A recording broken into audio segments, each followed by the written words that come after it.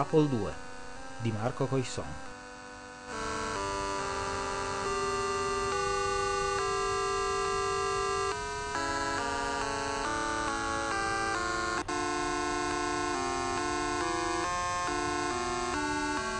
Tratto da apple2history.org.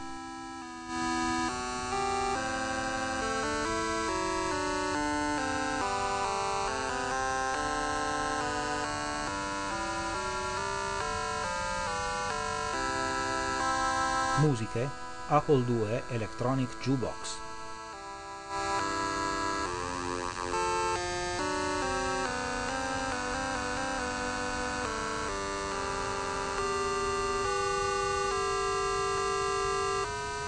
Realizzato con un Macintosh e un iPod.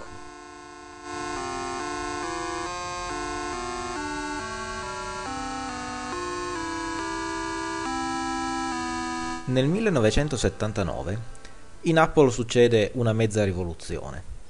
In virtù di un accordo preso con la Xerox che vicino a Cupertino, la sede di Apple, e precisamente a Palo Alto, ha il suo famoso centro di ricerche denominato PARC, Palo Alto Research Center, alcuni dipendenti Apple, e tra questi Steve Jobs, hanno l'opportunità di visitare questo centro ricerche e di rendersi conto delle tecnologie che lì si stanno sviluppando.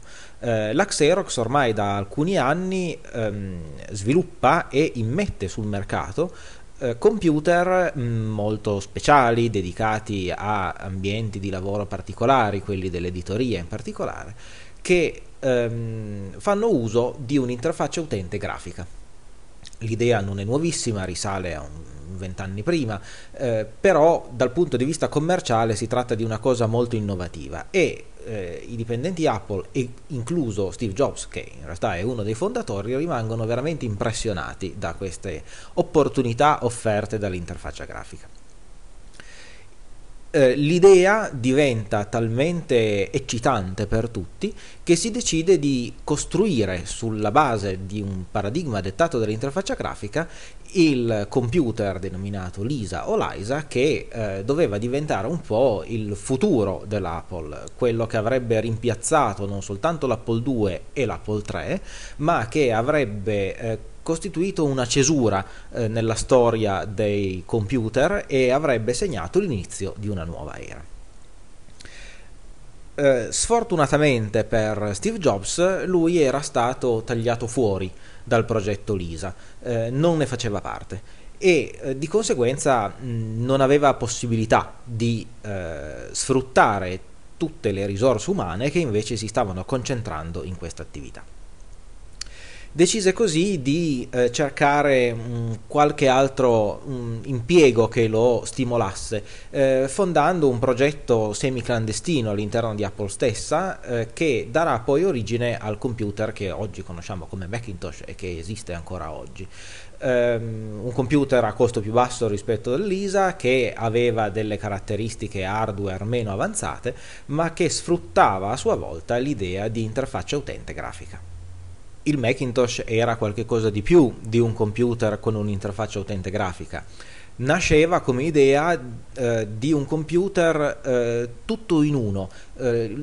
L'acquirente comprava questo computer, si ritrovava una scatola che conteneva il processore, la memoria, tutto quello che serviva, lo schermo già incluso, non doveva fare altro che attaccare tastiera, mouse e cavo di alimentazione, premere l'interruttore d'accensione e il sistema era pronto per funzionare. Se vogliamo, era l'idea che stava dietro all'Apple II portata alle estreme conseguenze. L'Apple II per l'epoca era un computer pronto per funzionare, ma necessitava in realtà di un sacco di cose per essere reso realmente funzionante. Il Macintosh invece queste cose le aveva tutte incorporate, non serviva più nulla di hardware aggiuntivo e soprattutto non serviva più nulla di software aggiuntivo, tutto ciò che serviva era già incluso col sistema stesso.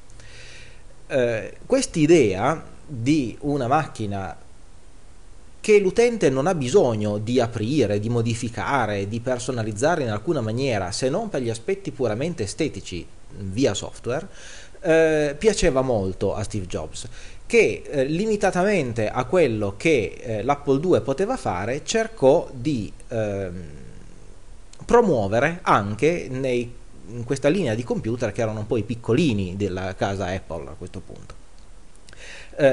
La potenza di calcolo degli Apple II non era tale da consentire all'epoca di realizzare macchine che potessero proporre un'interfaccia grafica tipo quella del Macintosh, con una risoluzione così alta e così dettagliata.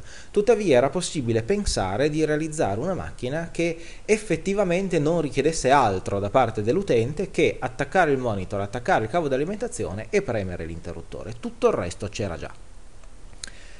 Stava nascendo l'idea di un Apple II quindi chiuso, un po' al contrario rispetto a quello che era stato il paradigma solito dell'Apple II, compatto, e quest'idea nasceva in realtà nel 1981, quando qualcuno incominciò a pensare che poteva essere una buona idea fare un Apple II portatile, ma Steve Jobs si innamorò di questa idea soltanto nel 1982. Gli piacque perché gli piaceva l'idea di una macchina compatta, di una macchina portatile, gli piacque perché era una sfida ingegneristica notevole per l'epoca, e questo lo stimolava parecchio.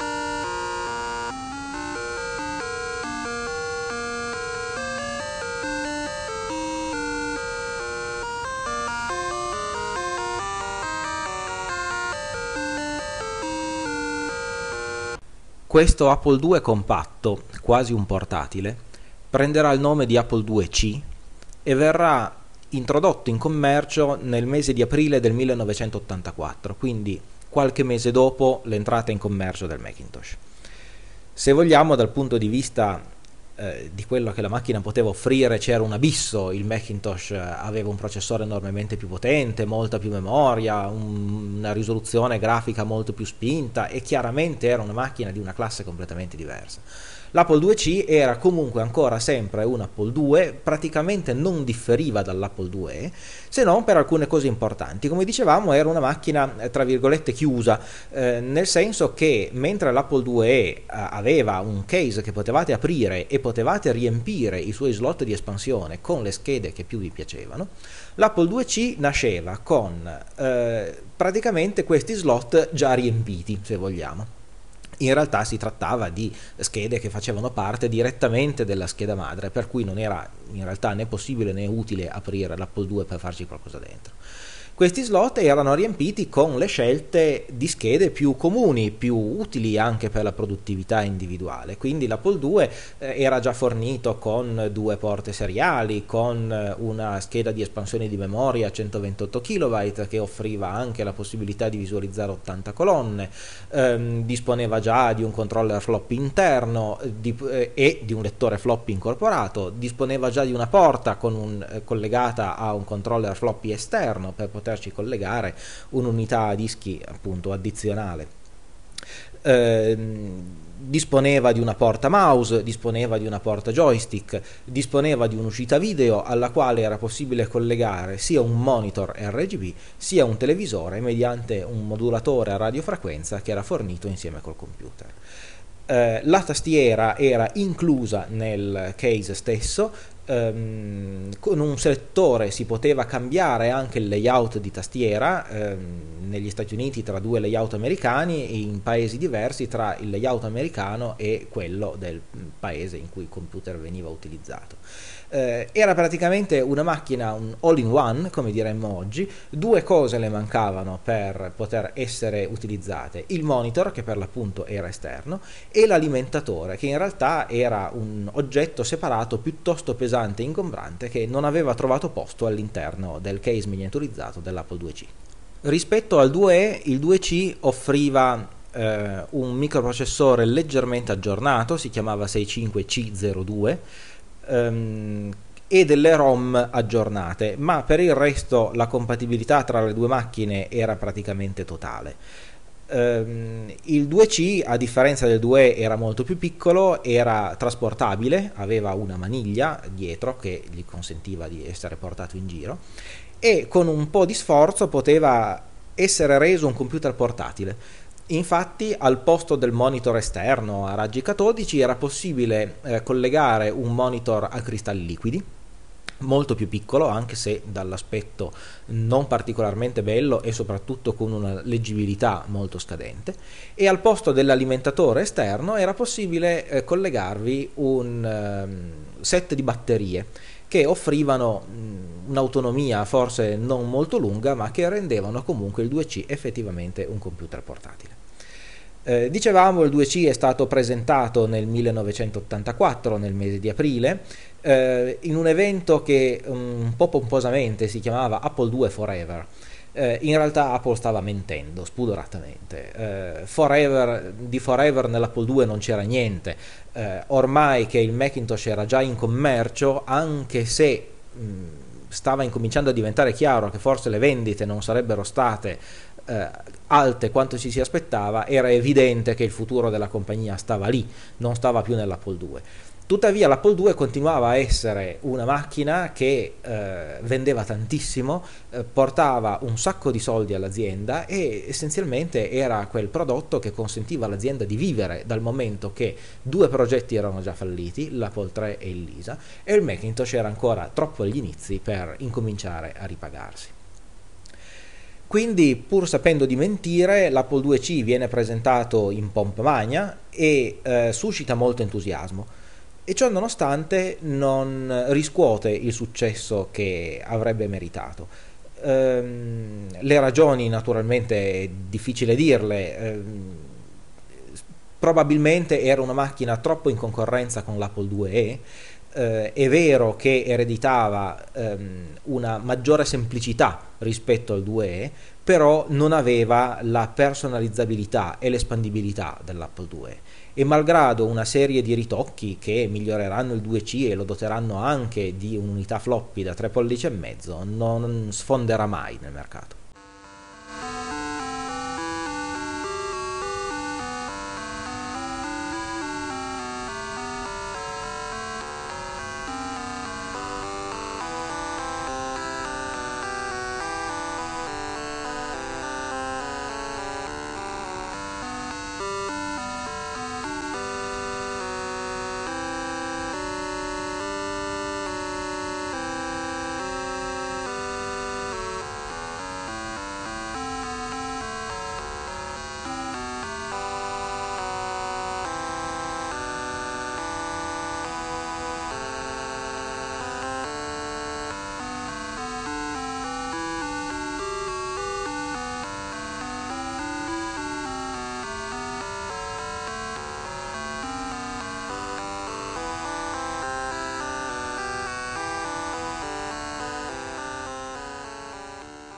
A partire dall'Apple II, col 2 Plus, il 2E e il 2C, erano stati fatti molti miglioramenti alla linea di computer, ma non erano state introdotte significative rivoluzioni. Il processore era sostanzialmente sempre lo stesso, le ROM si erano aggiornate, la quantità di RAM era cresciuta, i lettori floppy erano sostanzialmente sempre loro, non c'era nulla di nuovo. Parte della verve si era persa anche perché all'inizio del 1981 Steve Wozniak ebbe un incidente, perse la memoria, rimase inattivo per lungo tempo e l'azienda non poté contare sul suo talento e sul suo genio. Verso la metà del 1983 Wozniak, diciamo guarito, torna in Apple e chiede di poter fare qualche cosa. E lì si entusiasma vedendo i progetti di una nuova versione dell'Apple II, in codice si chiamava Apple IIX, che sostanzialmente ripartiva dall'idea originale dell'Apple II, una macchina potente che faceva della grafica e della possibilità di riprodurre suoni i suoi punti di forza. Naturalmente erano passati degli anni rispetto all'idea originale e l'elettronica aveva fatto dei passi avanti. Il processore 6502 poteva essere rimpiazzato con un processore più potente, a 16 bit anziché a 8 bit, che costava decisamente di meno rispetto al processore che era in uso sul Macintosh e che si chiamava 65816. Questo processore divenne il cuore di un nuovo Apple II che si chiamò Apple II GS, dove la G stava per Graphic e la S stava per Sound. Computer al quale Steve Wozniak dedicò molto del suo tempo e molto del suo talento. Era, se vogliamo, un Apple II completamente diverso da quelli precedenti. Crescendo attorno a un sistema, a un microprocessore diverso, aveva bisogno di un sistema operativo diverso. Il DOS crebbe, divenne ProDOS, fu portato a 16 bit.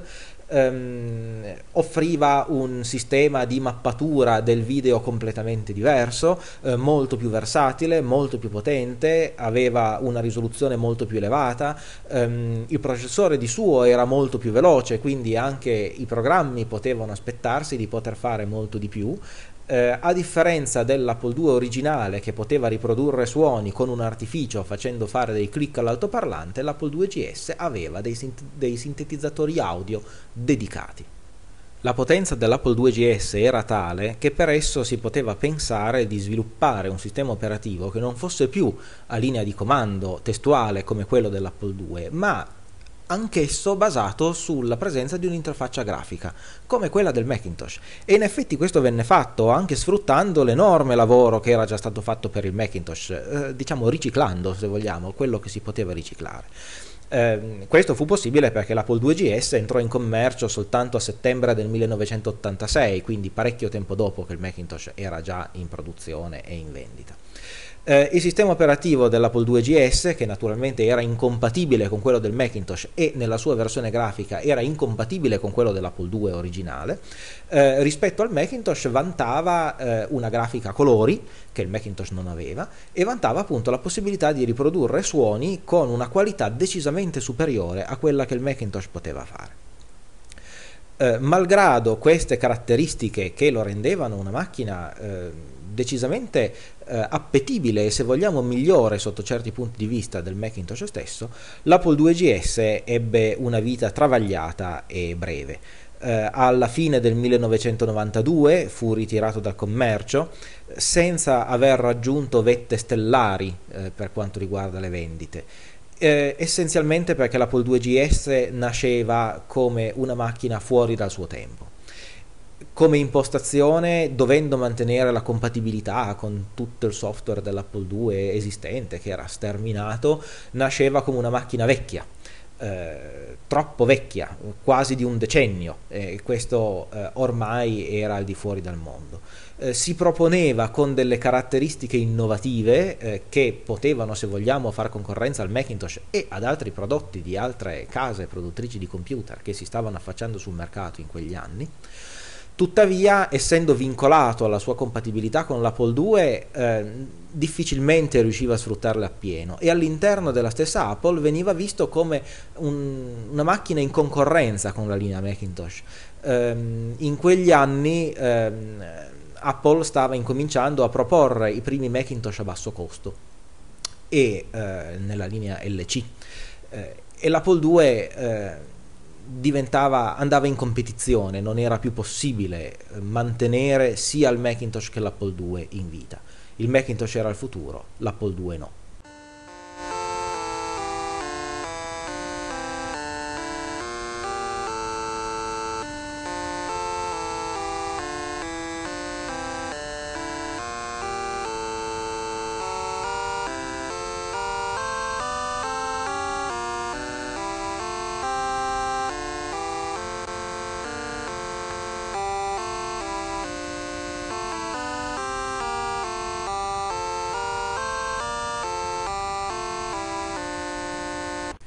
Per questo motivo, con un po' di proteste, ma soprattutto con molta rassegnazione, Apple alla fine del 92 dismette gli Apple II GS, verso la fine del 93 dismette gli Apple IIe, gli Apple IIc erano già usciti di produzione ben prima, a settembre del 1990, rimane in produzione soltanto la scheda Apple IIe da utilizzare con il Macintosh LC, per garantire ai vecchi utenti Apple II che volevano fare il salto alla piattaforma Macintosh la necessaria continuità.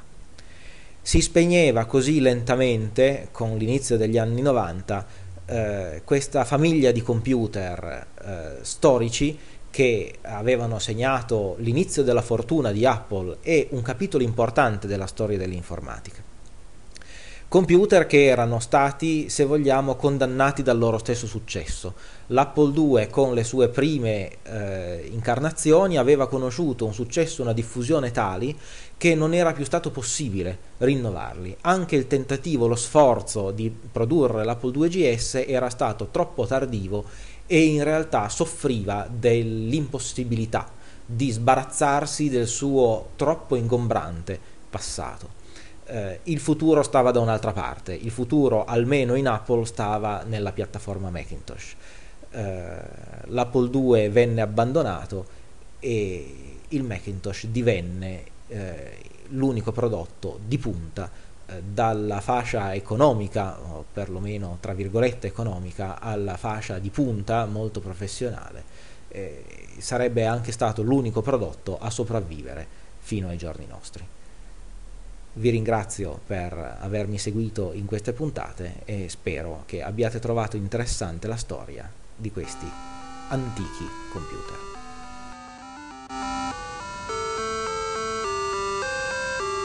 Apple II di Marco Coisson.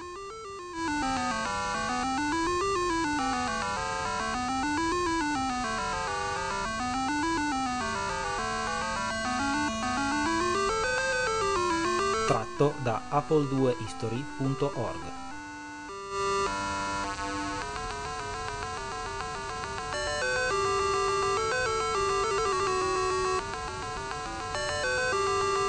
Musiche Apple II Electronic Jukebox.